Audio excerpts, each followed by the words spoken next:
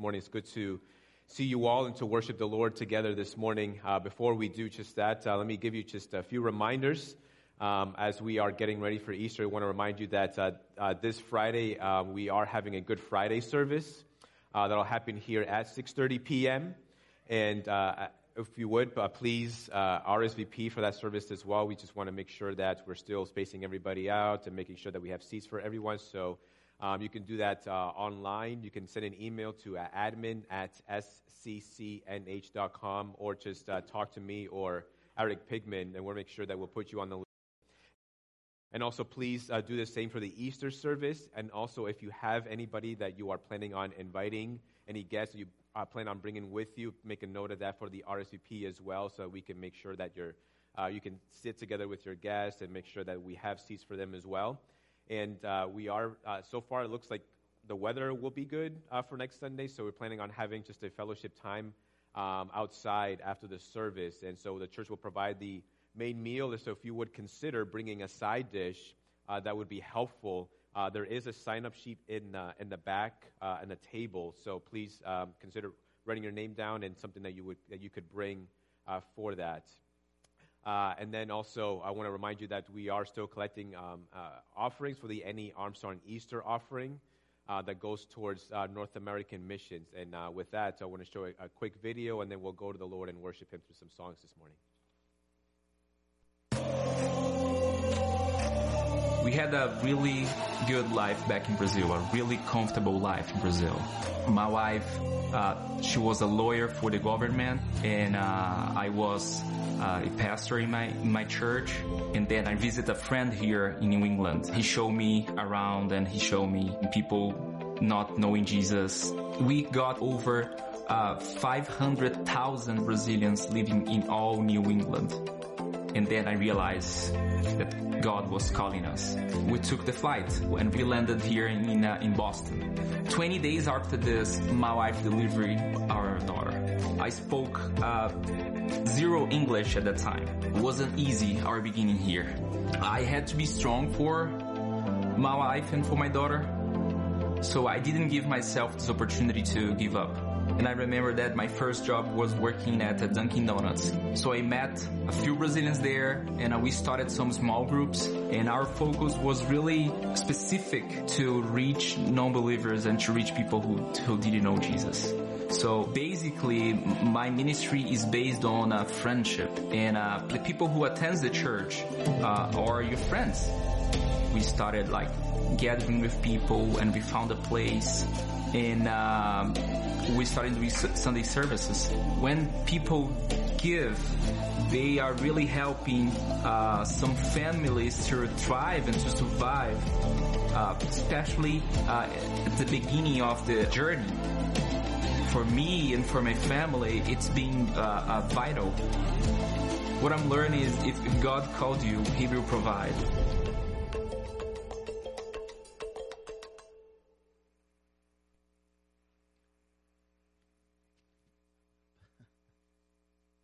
Praise God. Church, let's stand this morning in worship. But before we begin as well, let me share with you guys our call to worship and preparing our hearts for this beautiful Sunday morning. And it's from Psalm 148. It says, praise the Lord from the heavens. Praise Him in the heights. Praise Him, all His angels. And praise Him, all His hosts. And with that, let's praise Him. Praise God.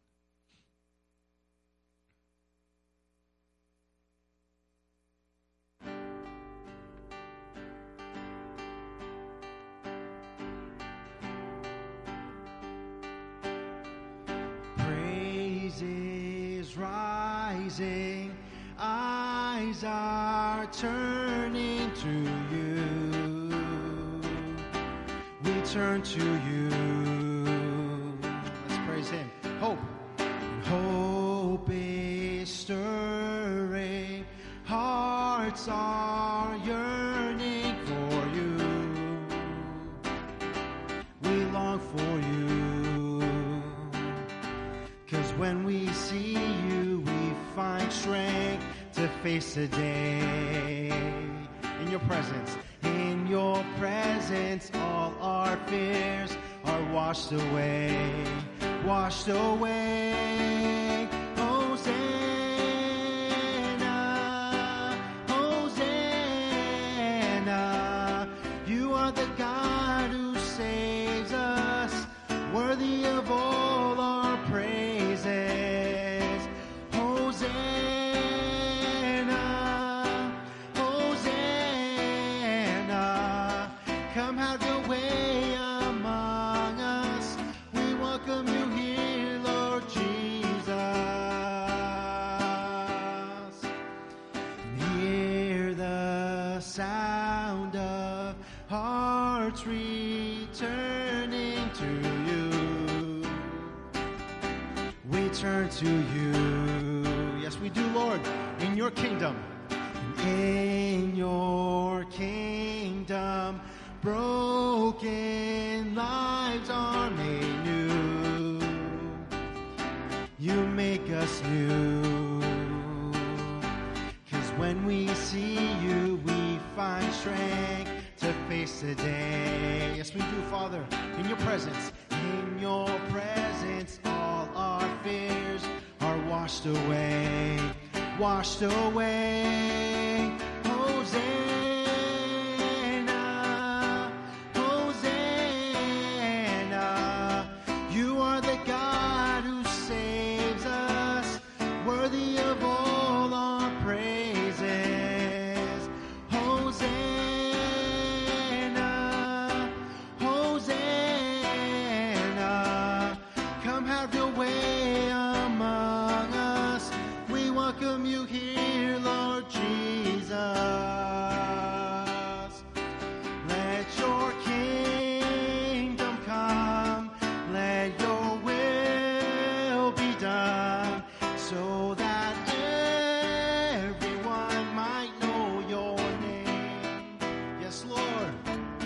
Let your song be heard everywhere on earth, till your sovereign work on earth is done. And let your kingdom come. Yes, Lord, we worship you.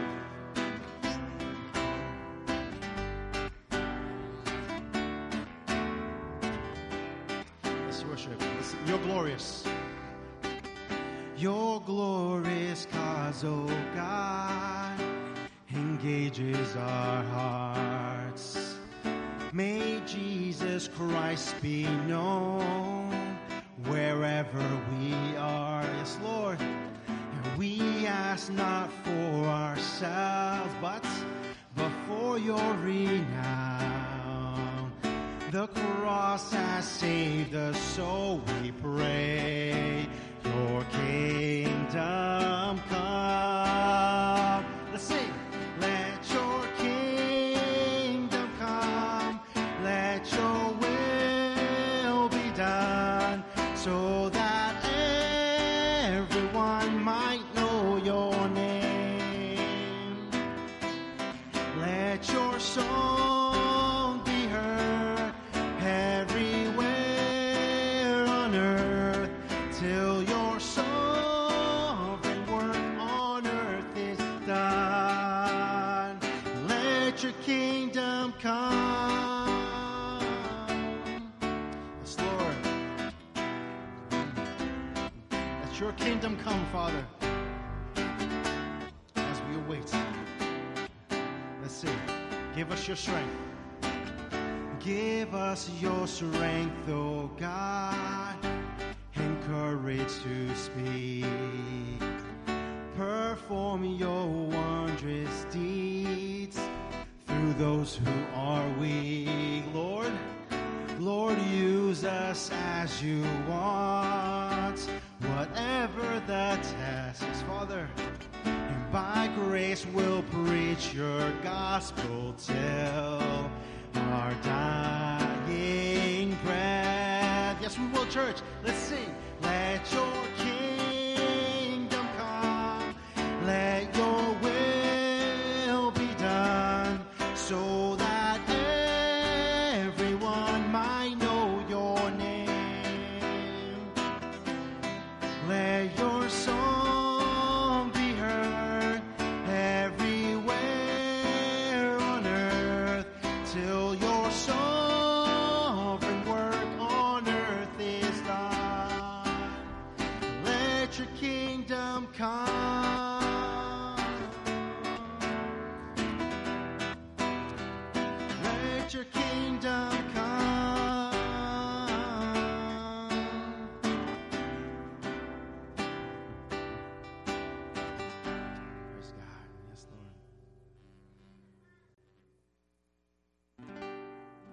Praise God.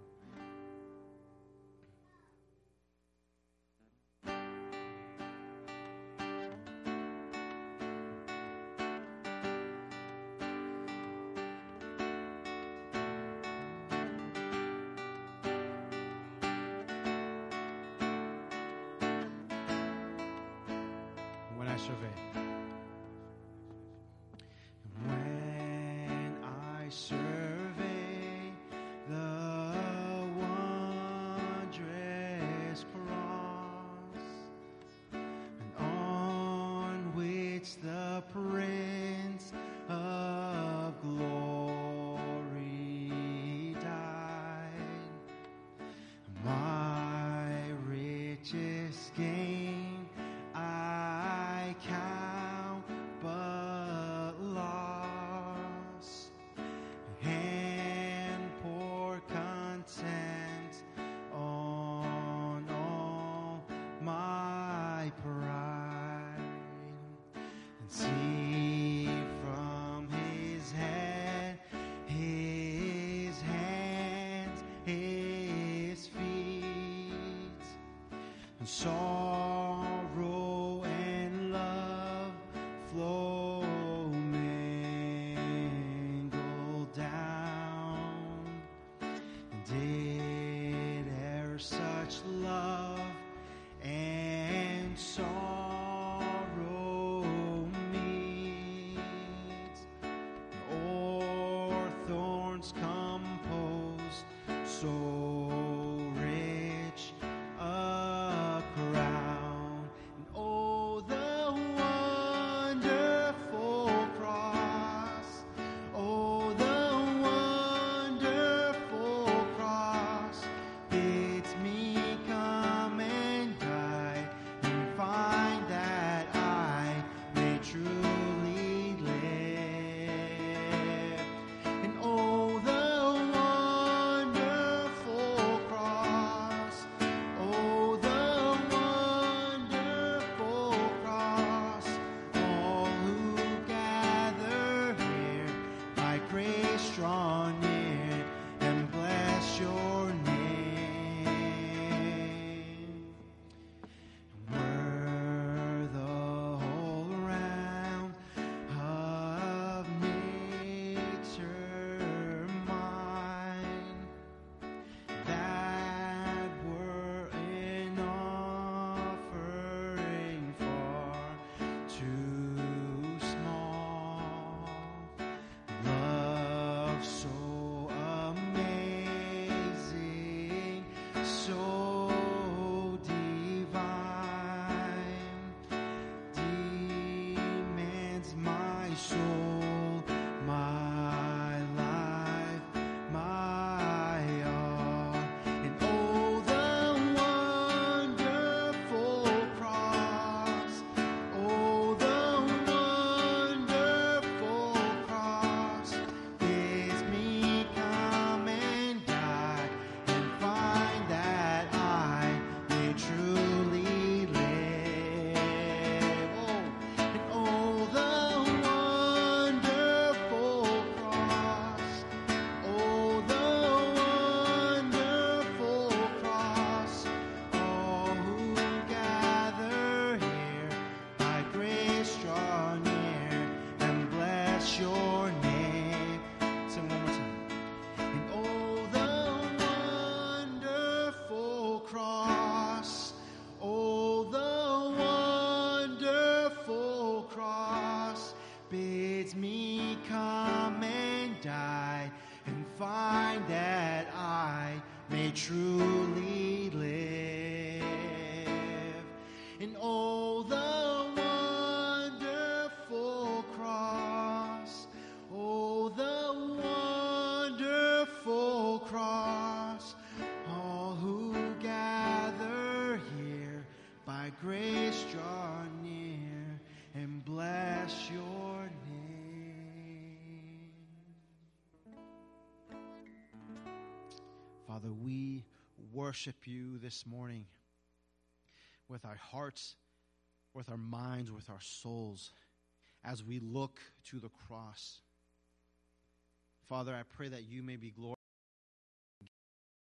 together under your word. God, that you may work in our hearts, bring conviction and repentance and salvation to those as well. May you be glorified in our time this morning, Father. In Jesus' name I pray. Amen. Church, you may be seated.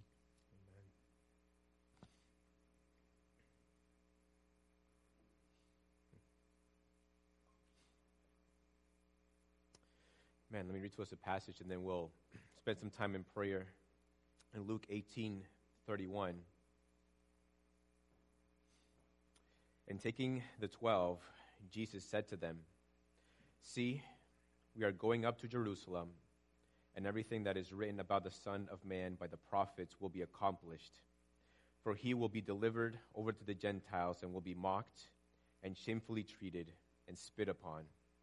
And after flogging him, they will kill him, and on the third day he will rise." Let's go to the Lord. Let's pray.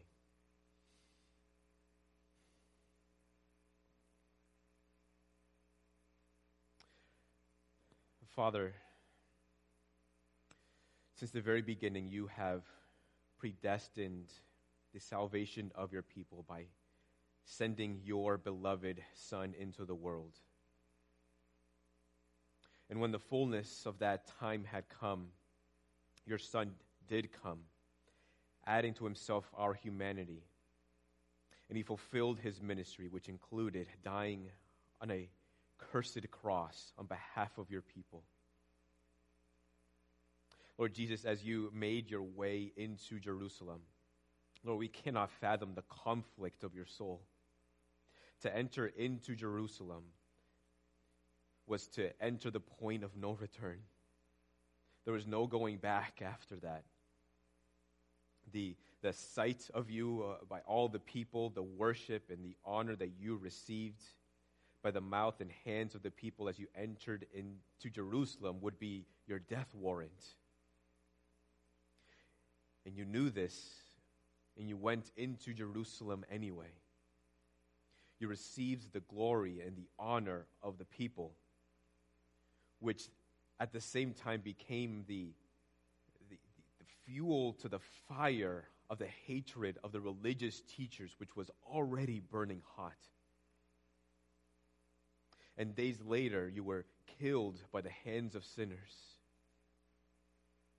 And you endured such suffering on our behalf.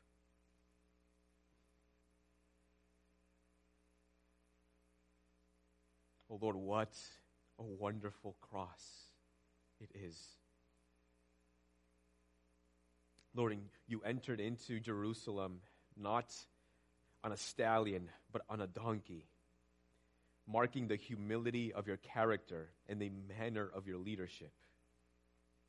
Yet you were a king, and the people worshipped you as king, for that is what you were, and a king you still remain. And sitting here now, Lord, in this sanctuary over 2,000 years later, we desire to worship you and to honor you for what you have done for us. The people who lined the streets to worship you when you entered into Jerusalem did not fully comprehend who you were and what you intended to do. But we, living long after the cross, we understand. We can understand much better than they were able to who you are and what you have done. And so we worship you and we praise you, Jesus, and we worship you and praise you, Father, for sending your Son, the King, to die on the cross for our sins. Lord, and through your Holy Spirit, would you help us to serve you and to honor you with our lives? May we be used by you to bring you glory and praise. Lord, help us to exude the humility and service that Jesus so vividly displayed in his life, in his living, and in his dying. Help us, God, to put on the posture of a servant and serve you by serving one another as a mark of our faith in Jesus Christ. Lord, and we just want to quickly take the time now to especially pray for our sister Debbie Boyle as she recovers from COVID and pneumonia. Lord, we pray that you would help her to recover. We ask that you would strengthen her, that you would please heal her, and you would please heal her family, God. We pray that she may confide in you and that you may strengthen her in this time. And we pray likewise for all those, Lord, in our lives, those in our church who may be ill, who may be struggling. Lord, we worship you, and we trust you, Lord, for all of these things. And it is with humility that we pray now the prayer that Lord Jesus, our Master, our Teacher, our Savior, and our King taught us to pray. Our Father in heaven, hallowed be your name. Your kingdom come. Your will be done on earth as it is in heaven. Give us this day our daily bread, and forgive us our debts, so we also have forgiven our debtors. And lead us not into temptation, but deliver us from evil. For yours is the kingdom and the power and the glory forever. Amen.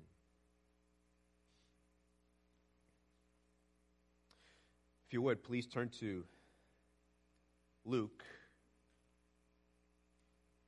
chapter 22, verses 24 to 30 will be a passage this morning.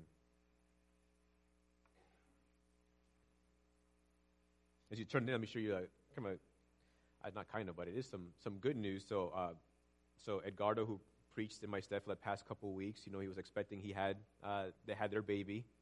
I think it was a couple days ago, actually. So praise the Lord for that.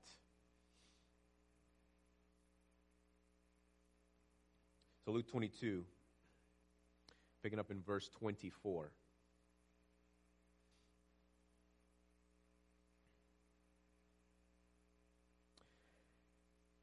A dispute also arose among them, that is, among the disciples, as to which of them was to be regarded as the greatest. And Jesus said to them, the kings of the Gentiles exercise lordship over them, and those in authority over them are called benefactors. But not so with you. Rather, let the greatest among you become as the youngest, and the leader as one who serves. For who is the greater? One who reclines at table, or one who serves? Is it not the one who reclines at table? But I am among you as the one who serves. You are those who have stayed with me in my trials, and I assign to you, as my Father assigned to me, a kingdom, that you may eat and drink at my table in my kingdom, and sit on thrones, judging the 12 tribes of Israel. This is the word of the Lord. Father, we pray for our hearts this morning. Lord, it takes a measure of humility to sit under your word, and it certainly takes a measure of humility to preach your word. For your word is transcendent. Your word comes with authority because they are your word. These are your very words. So we ask, God, that we may come before you to be taught by you, to be instructed, to be convicted, to be encouraged. We pray these things through the power of your Holy Spirit, in the name of Jesus Christ our Lord. Amen.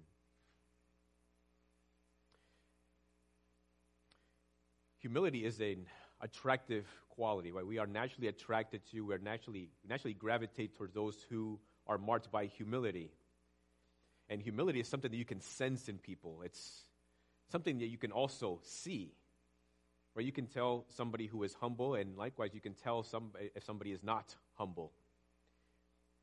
You can sense when somebody isn't humble, but the opposite, when they're prideful. Either because they're too showy, they're too pompous, they're full of themselves. Maybe they don't like to do anything or serve other people.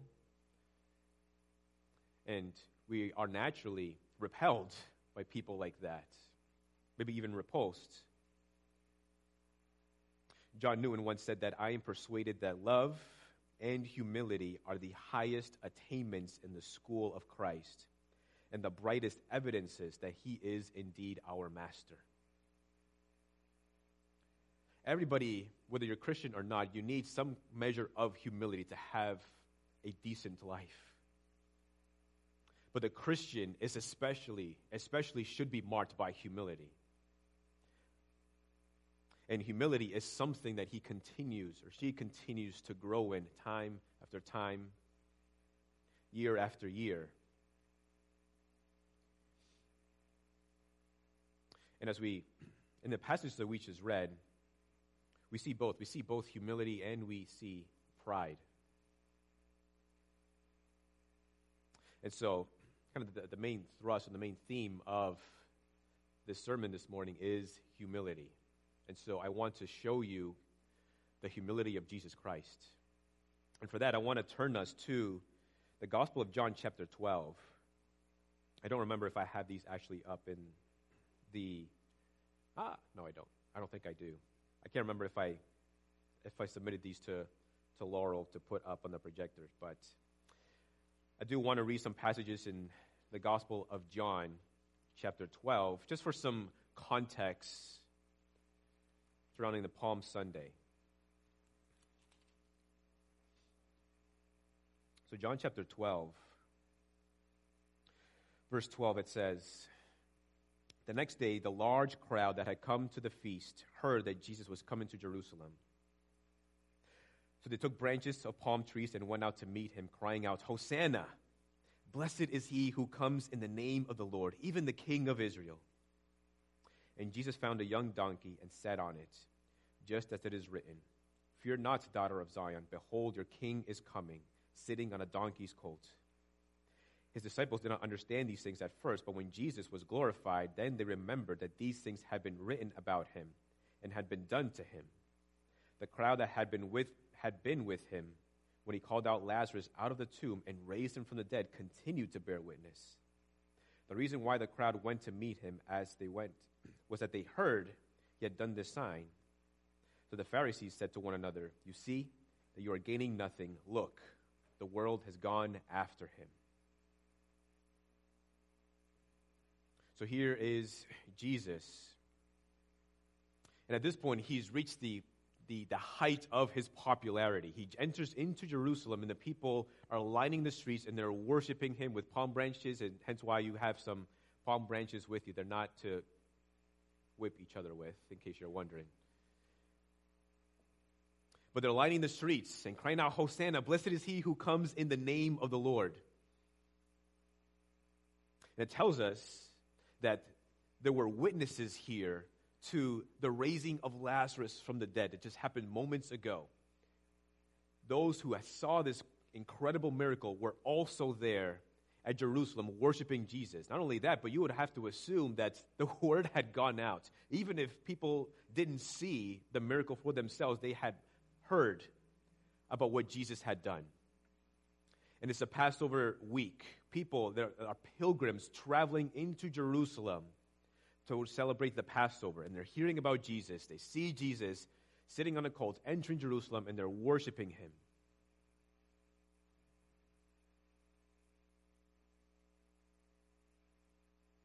People worshiped him as the Messiah, their king.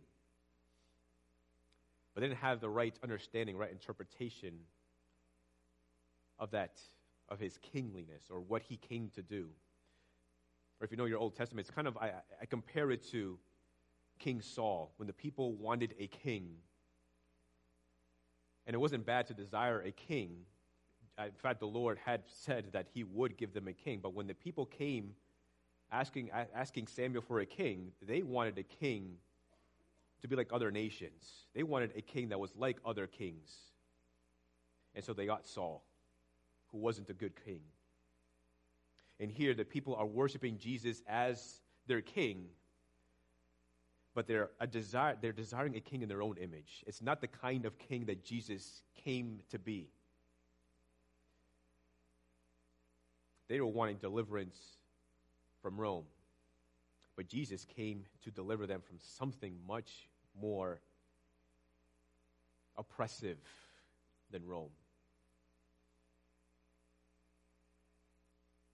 And then moments later, or days later actually, Jesus is celebrating the Passover meal with his disciples.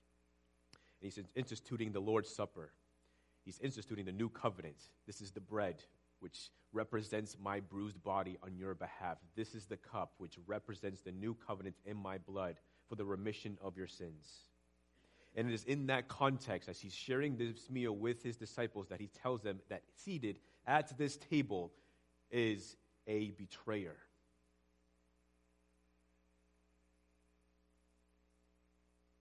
So Jesus is worshipped entering into Jerusalem. Days later, he celebrates the Passover. And there's a traitor seated at the table. So back in our passage in Luke,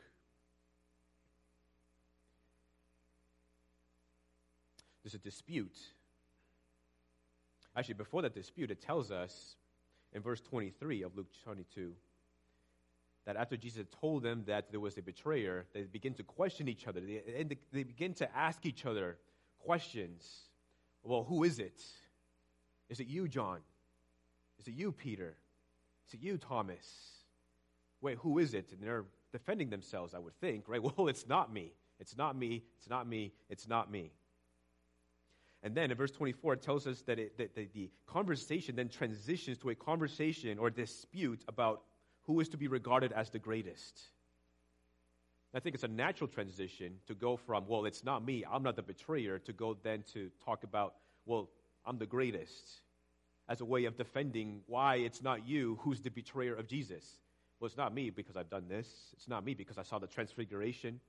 Hey, Jesus said that I'm an Israelite with whom there's no guile, right? That's what Jesus said about Thomas. Probably pointing to the closeness of a relationship with Jesus. It's definitely not me. Perhaps pointing to what they've done to show why they're the greatest and they're not the one who's going to betray Jesus.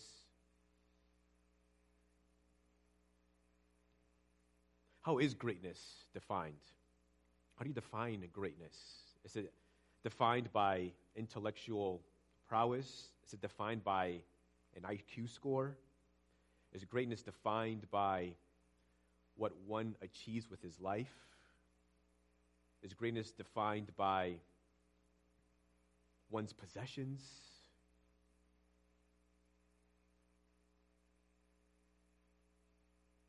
The disciples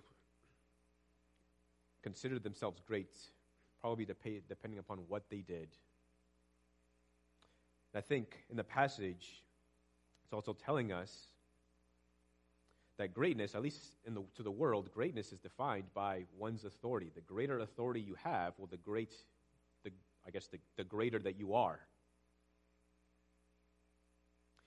So then Jesus responds to this dispute that the disciples are having between one another. But his response is not generated by a definition of greatness, but the pride that is in the heart of his disciples. Though I think he does define what greatness actually means in this passage. He says, rather, let the greatest among you become as the youngest, and the leader as one who serves.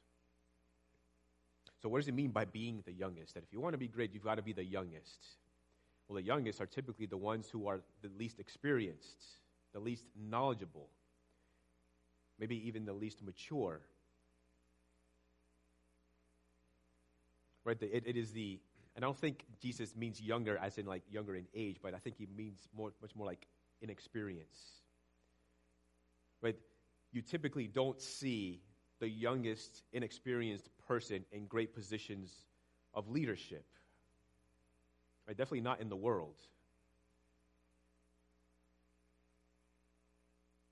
But they normally have to work their way up. They begin at the very bottom, and then with time, with practice, with knowledge, with experience, growing capacity, growing understanding, they climb up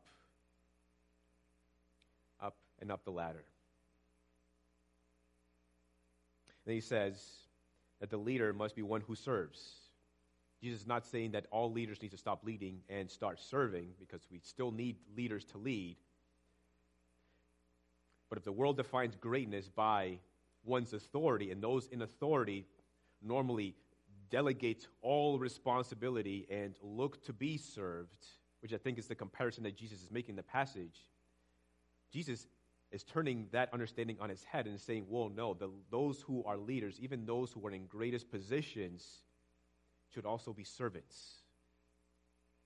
So what's the connection here between the younger and the servant? And what connects them both is humility. It takes a measure of humility to start at the very bottom and work your way up. And it certainly takes a measure of humility for a leader, especially one who is in a great position of authority to serve other people. Humility is what connects both of those things.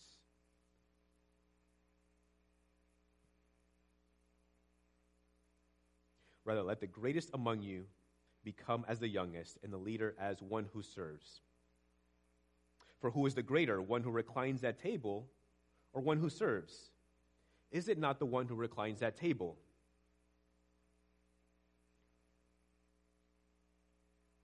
So Jesus is saying that typically the one who is reclining at table is greater than the one who is serving, because the one who is reclining, and the one who is serving is the one who's serving. Especially in their context, especially for their culture. When you invite somebody into their home, into your home, right, you're required to take your sandals off your feet, and if the host had servants, well, then they would have the servants wash your feet. And then you'd be led into the table and asked to recline at table, and then you'd be served as the guest.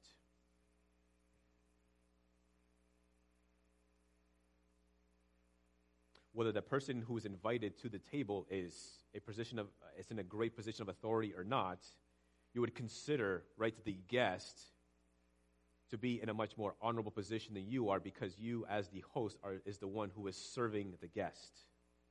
And the guest is just simply reclining at table. But then Jesus says this: for who is greater, the one who reclines at table or the one who serves? Is it not the one who reclines at table? But I am among you as the one who serves. That's a shocking statement, because the disciples know who Jesus is. He's their rabbi, right? He's their teacher. He's their master. He's their leader. When Jesus speaks, everybody is silent. People listen. They know the miracles. They have seen firsthand the miracles that Jesus had performed. They understand Jesus to be the Messiah, though they don't fully, at this point, understand what being the Messiah means for Jesus.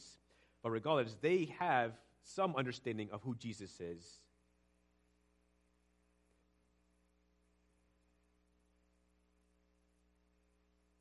And Jesus says that he's the one who serves. And Jesus serves not because he's ignorant of who he is. It's not because he doesn't know exactly who he is. But he knows exactly who he is.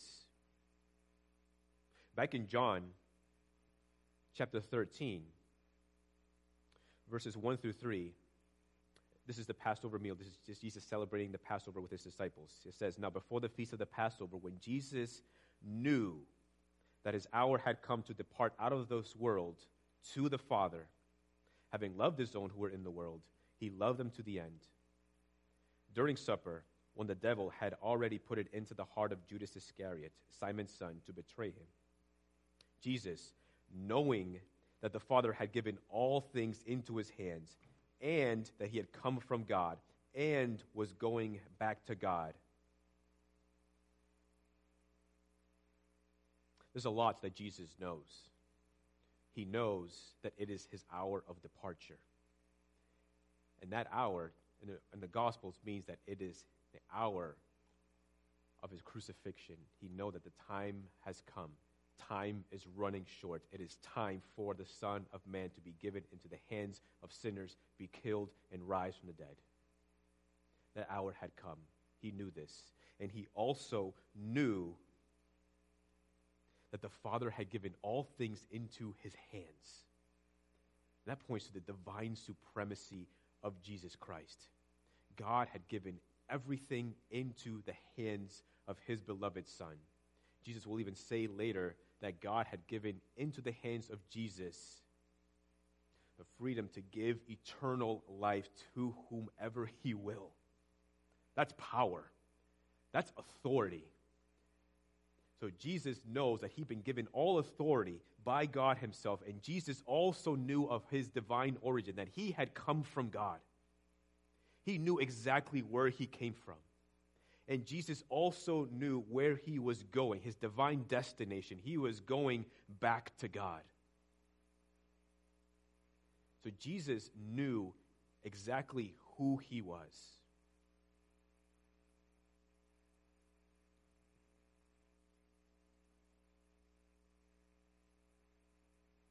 Jesus would even pray later on in the Gospel of John, John 17, Father, glorify me in your own presence with the glory I had with you before the world existed. Right? Jesus is not created. Jesus is God. Jesus had always dwelt with God. There was never a time where Jesus did not exist. And Jesus had glory before the world existed. And he certainly had glory when he came to this earth as a human being or took on humanity to add to his divinity. But the original glory that was his before he came into the world, he will receive again. And he did receive again when he entered at the right hand of God. And so Jesus knew all of these things. And so you might expect, here back in Luke, this dispute among the disciples, you might expect that Jesus would rebuke them and say, no, you need to humble yourselves and serve me. You are not greatest. Trust me, I know. None of you are great. So be humble and serve me. But he doesn't say that. He says, but I am among you as the one who serves. There's a change of positions here. Jesus is the one who serves. So the one who is reclining at table is not Jesus, but it's the disciples. They're the ones reclining at the table where Jesus is serving them.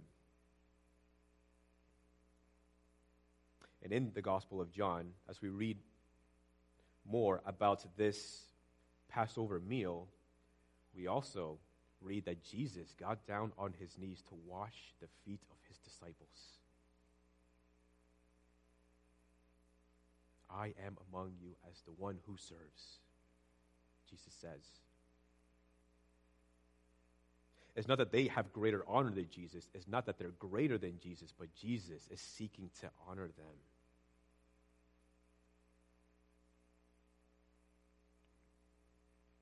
And as we're thinking about Palm Sunday, Jesus entering into Jerusalem, what is the mission of Jesus Christ? Mark 10:45. If you don't have that verse committed to memory, I would encourage you to commit that verse to memory. That is the mission of Jesus. Even the Son of Man came not to be served, but to serve, and to give his life as a ransom for many.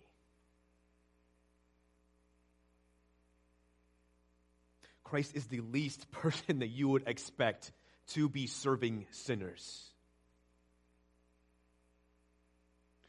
But he does. It's not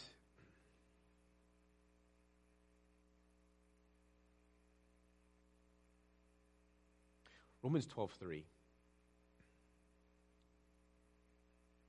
Jesus is marked by humility. Romans chapter 12, verse 3. I think there's another passage that I don't think I have up for the screen, but if you would, turn to Romans chapter 12, verse 3.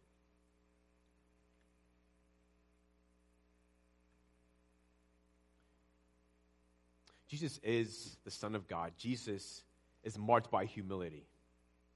He knew exactly who he was, and yet he was still marked by humility, and he served others. You want to know what humility is? Romans 12:3 has the answer.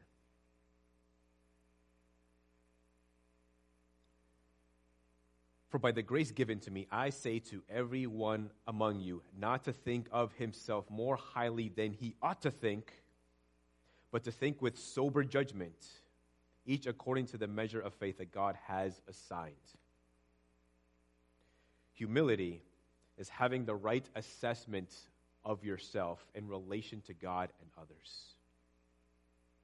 Humility is having the right assessment or the right estimation of yourself in relation to God and others.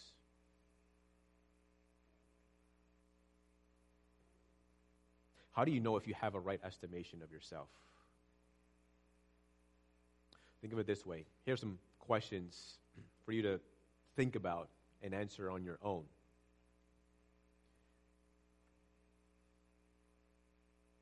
Do you have a tendency to reject hospitality?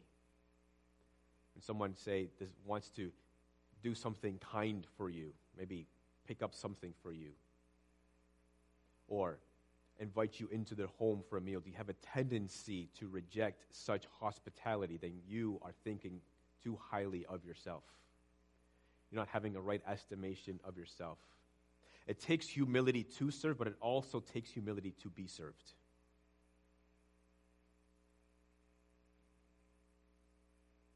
Maybe you think, well, I don't want somebody to go through the trouble. It's an inconvenience. Maybe I live too far out of the way. I don't want anybody to go through all the work of doing that, so I just tell people, no, it's okay. I'm fine. It's okay. You don't have a right estimation of yourself. You might be actually thinking too less of yourself. Maybe thinking that you are not worth such kindness or love. Again, it takes humility to serve, but it also takes humility to be served. Or ask yourself this: when was the last time I served someone else? When was the last time I had someone in my home? When was the last time I showed hospitality to somebody? Am I serving in some way, shape, or form today? If you can't think of the last time you were able to serve somebody in some way, you don't have a right estimation of yourself in relation to God and others. You're thinking too highly of yourself. Because a Christian is marked by humility. And what humility looks like practically is serving. And so it should be natural for the Christian to want to serve.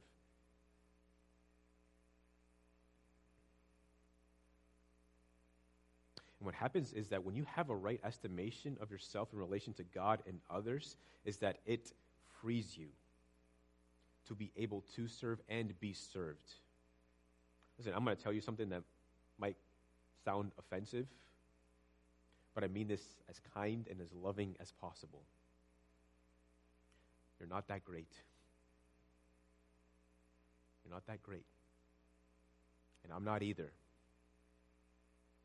What's the Bible tell us about us as human beings? We're sinners, wicked, love darkness, haters of God, children of wrath, even children of the devil. But through the redemption of Jesus Christ, through faith in Jesus Christ, you receive forgiveness, you receive mercy, you receive grace, you receive eternal life, you receive acceptance into heaven itself. You are adopted as a son or daughter of God. And being a son or daughter of God doesn't necessarily make you great. It just makes you a family member of the household of God. And family members serve.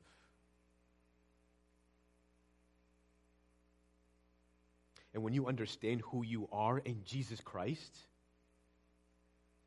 you don't see serving or being served as something that is diminishing of your character. You don't see that as something shameful or something as degrading, because you are confident in who you are in Jesus Christ.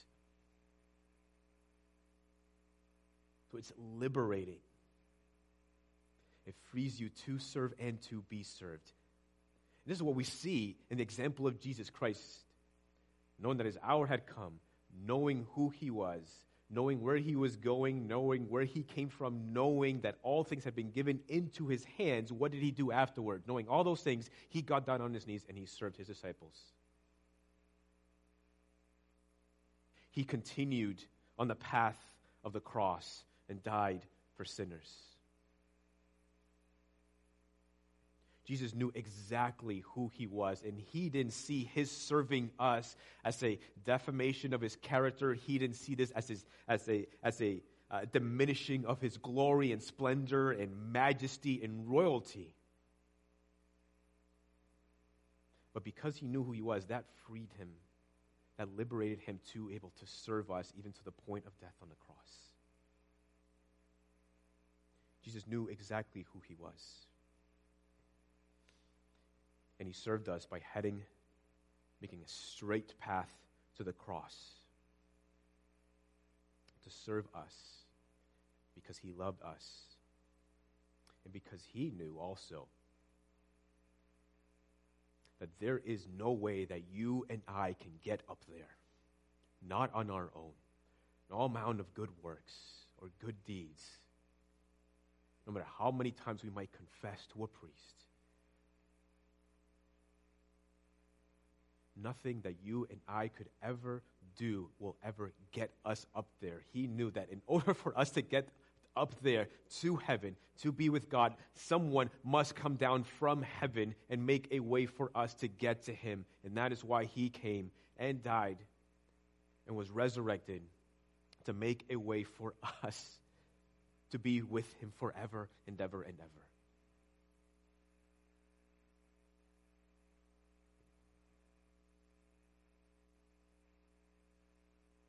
And it wasn't an inconvenience. Even if serving other people is work, even if serving someone means going out of your way, it's not an inconvenience when there is love. When you love the person, it isn't an inconvenience. Jesus certainly wasn't inconvenienced by stepping down from heaven and serving us by dying for us.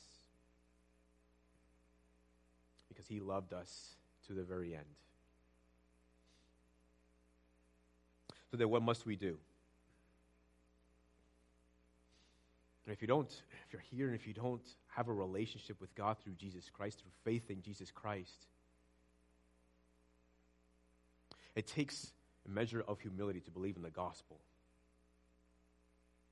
Because believing in the gospel means admitting that you are in need of a Savior, that you are a sinner deserving of the condemnation of God.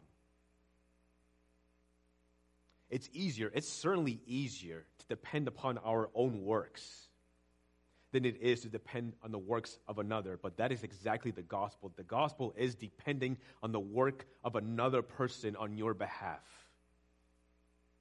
If you don't know Jesus, I'm pleading with you to believe in the gospel of Jesus Christ. Trust in the work of someone else,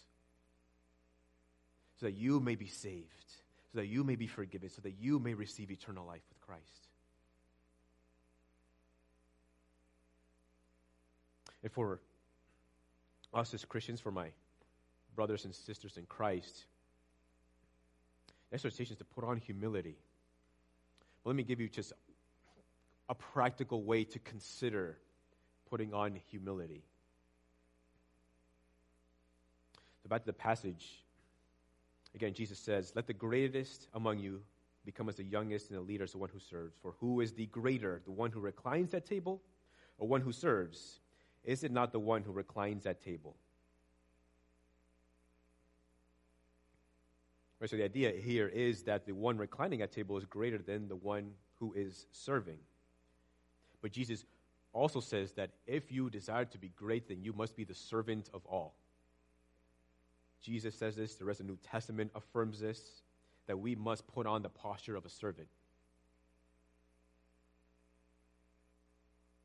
We're called to serve. Ephesians 6 tells us, right, that we are to put on the armor of God, a shield, sword, helmet, breastplate, all those things, right? Because we are contending against the world, the flesh, and the devil, because life itself is an uphill battle. But the one who is decked out in the spiritual armor of God, you know what he wears inside that armor? He wears an apron. She wears an apron because she's ready to serve.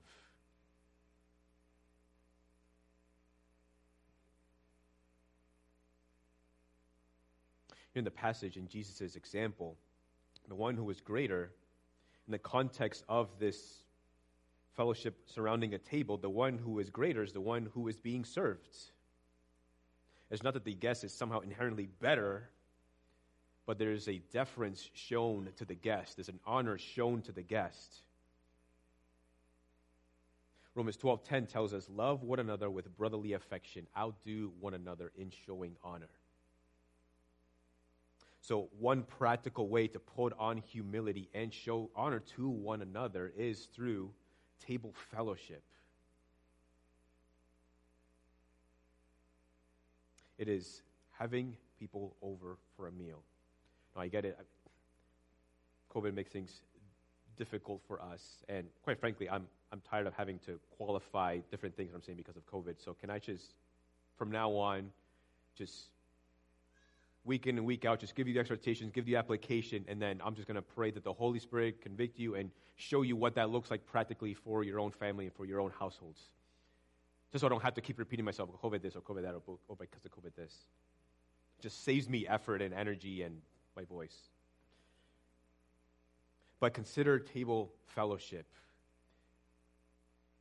Because what happens when you have somebody over a meal is that what the host, the entire burden falls on the host. Right? They're spending the money because it takes money to have somebody over for a meal. They're spending the time prepping the meal, the energy. The host is the one who serves the entire burden. And I know that, right, we can help clear the table and things like that, and that's helpful, and we should do that, but most of the burden falls on the host. The guest simply just has to go into the home and just sit, relax, and eat the meal they didn't have to prepare. During the passage, in Luke 22:28, Jesus says, you are those who have stayed with me in my trials, and I assign to you, as my Father assigned to me, a kingdom, that you may eat and drink at my table in my kingdom and sit on thrones judging the 12 tribes of Israel. So Jesus calls the disciples to serve, but then he also tells them that in the end, when they are reunited in heaven, they'll be the ones reclining at table. They'll be the ones who serve. Well, maybe you and I will get to be there and serve Jesus and the 12 apostles. Put the food in front of them to replenish their wine. That's an honorable thing. And if you don't think that's honorable, then you might have a wrong interpretation of what heaven is and what heaven is about. It is the honor of the host to have guests. And it is the honor of the guest to be served in this way. And so it's a practical way. There's definitely several other ways that you can put on humility and serve one another, but this I'm just giving you one practical way of showing honor to one another. Maybe you already do this, and that's wonderful and that's great, and I would encourage you to do that, but I just want to help kind of renew your mind and give you a kind of a different perspective of what it looks like to have people in your home and help you to see it as a way that you are honoring another individual, another person. Right, and the Lord Jesus in the New Testament actually tells us that we, as servants of Christ, those who serve one another, we in turn will be honored in heaven. We will be rewarded for the things that we do here on earth. So really, there's nothing wrong with pursuing honor from the Lord by showing honor to one another. In fact, every time that we have people in our home, we do it selfishly because we are looking honor for ourselves. Not that we don't care about you. We love having people in our home, but showing honor to one another is a way that you continue to reap rewards in heaven. So consider that kind of fellowship. Consider hosting somebody. Consider bringing somebody a meal. Consider even going to someone's home and bringing the meal to them and even maybe cooking it for them. Consider even going the extra mile if you're trying to invite somebody into your home. Maybe even consider going to pick them up and bring them to your home and then take them back home, right? I know it's a lot of work. That is work. And I'm not saying you have to do it, but something to consider as a way to show honor. And if you have a family, it's wonderful to be invited to somebody's home where your whole family is invited. But if you're looking to invite somebody who has a family and looking just to have an intentional time with the mother and father or with the wife and husband, may even consider finding for them a babysitter. Like, hey, we want to invite you into our home. We found you a babysitter. Just want to honor you in this way. Yeah, that sounds great to me.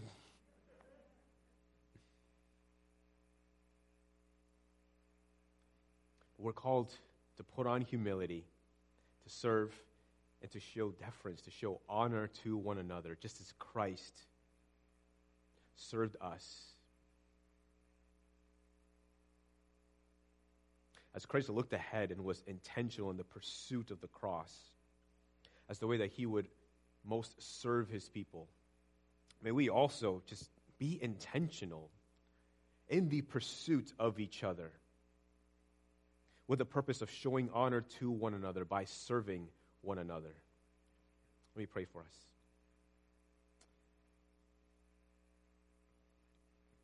Lord, we are incredibly thankful for how you have served us by coming into the world and dying on the cross so that we, through faith in you, may receive the grace and the mercy and the forgiveness of God.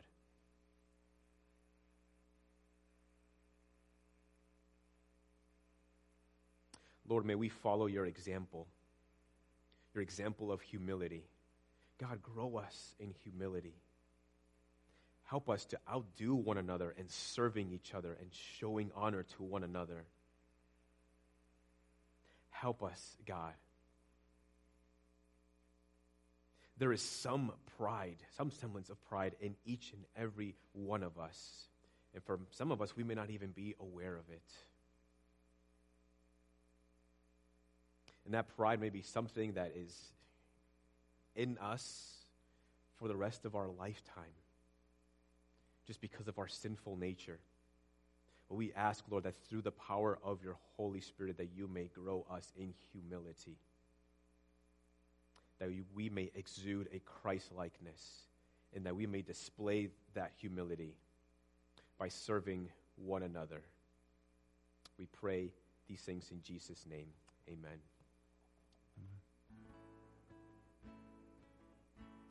Amen, church. Let's stand and worship, and as a response,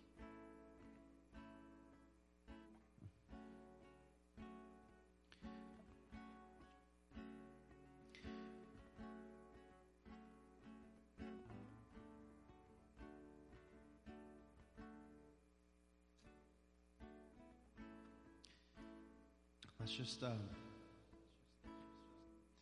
remember today's word, and in that, let's worship our Father. The splendor of the King, clothed in majesty, let all the earth rejoice. Let all the earth rejoice. He wraps himself in light, in darkness tries to hide, and trembles at his voice, How great is our God. Sing with me, how great is our God, and all will see how great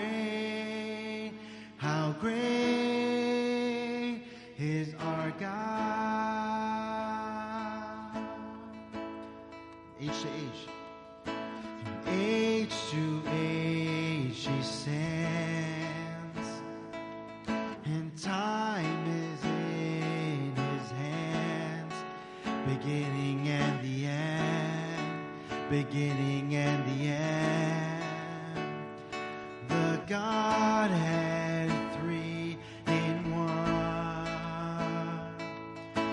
Father, Spirit, Son, the Lion and the Lamb, the Lion and the Lamb. Let's sing how great and how great is our God. Sing with me, how great is our God, and all will see how great is our God. How great and how great is our God. Sing with me, how great is our God, and all will see how great, how great, how great is our God. Let's sing name above all names. You are worthy of all praise. My heart will sing how great is our God. Let's sing again, name above. Your name above all names. Lord, you are worthy of all praise. You are in my heart, and my heart will sing how great is our God. How great is our God. Sing with me, how great is our God, and all will see how great is our God.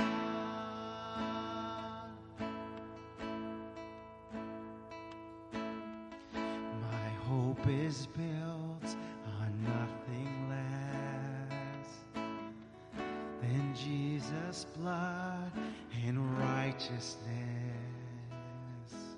I dare not trust the sweetest frame, but wholly trust in Jesus' name. Yes, Lord. Let's worship Him. Let's sing that again. My hope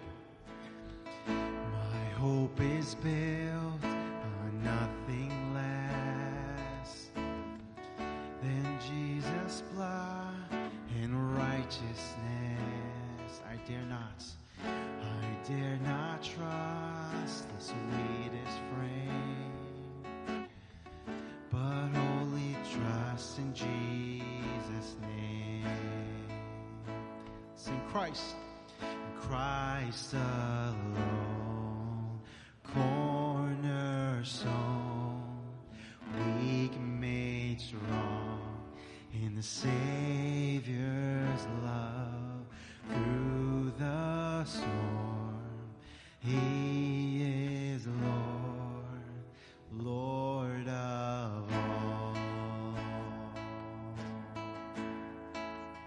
When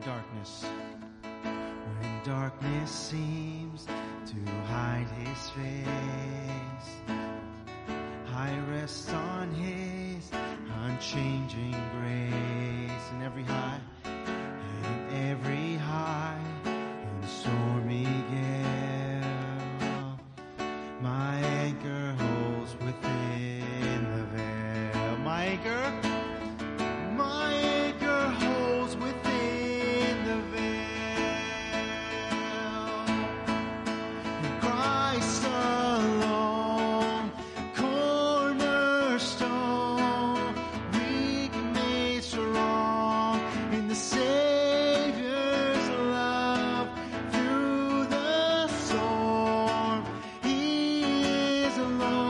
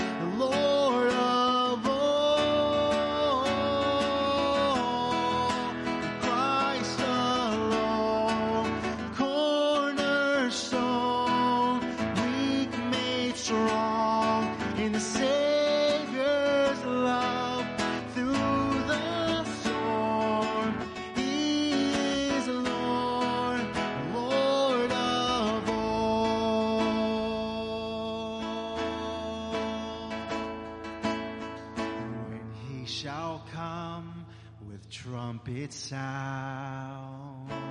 Oh, may I then in him be found. Yes, Lord. Dressed in his righteousness alone, faultless and before the throne. Yes, Lord. Sing Christ alone, cornerstone, weak made strong in the Savior's love through the storm. He is Lord, Lord of all. Yes, Father, we worship you, Lord. For today's word, for benediction, in response of today's word and how great our Lord is, and wanting to be a good servant in humility.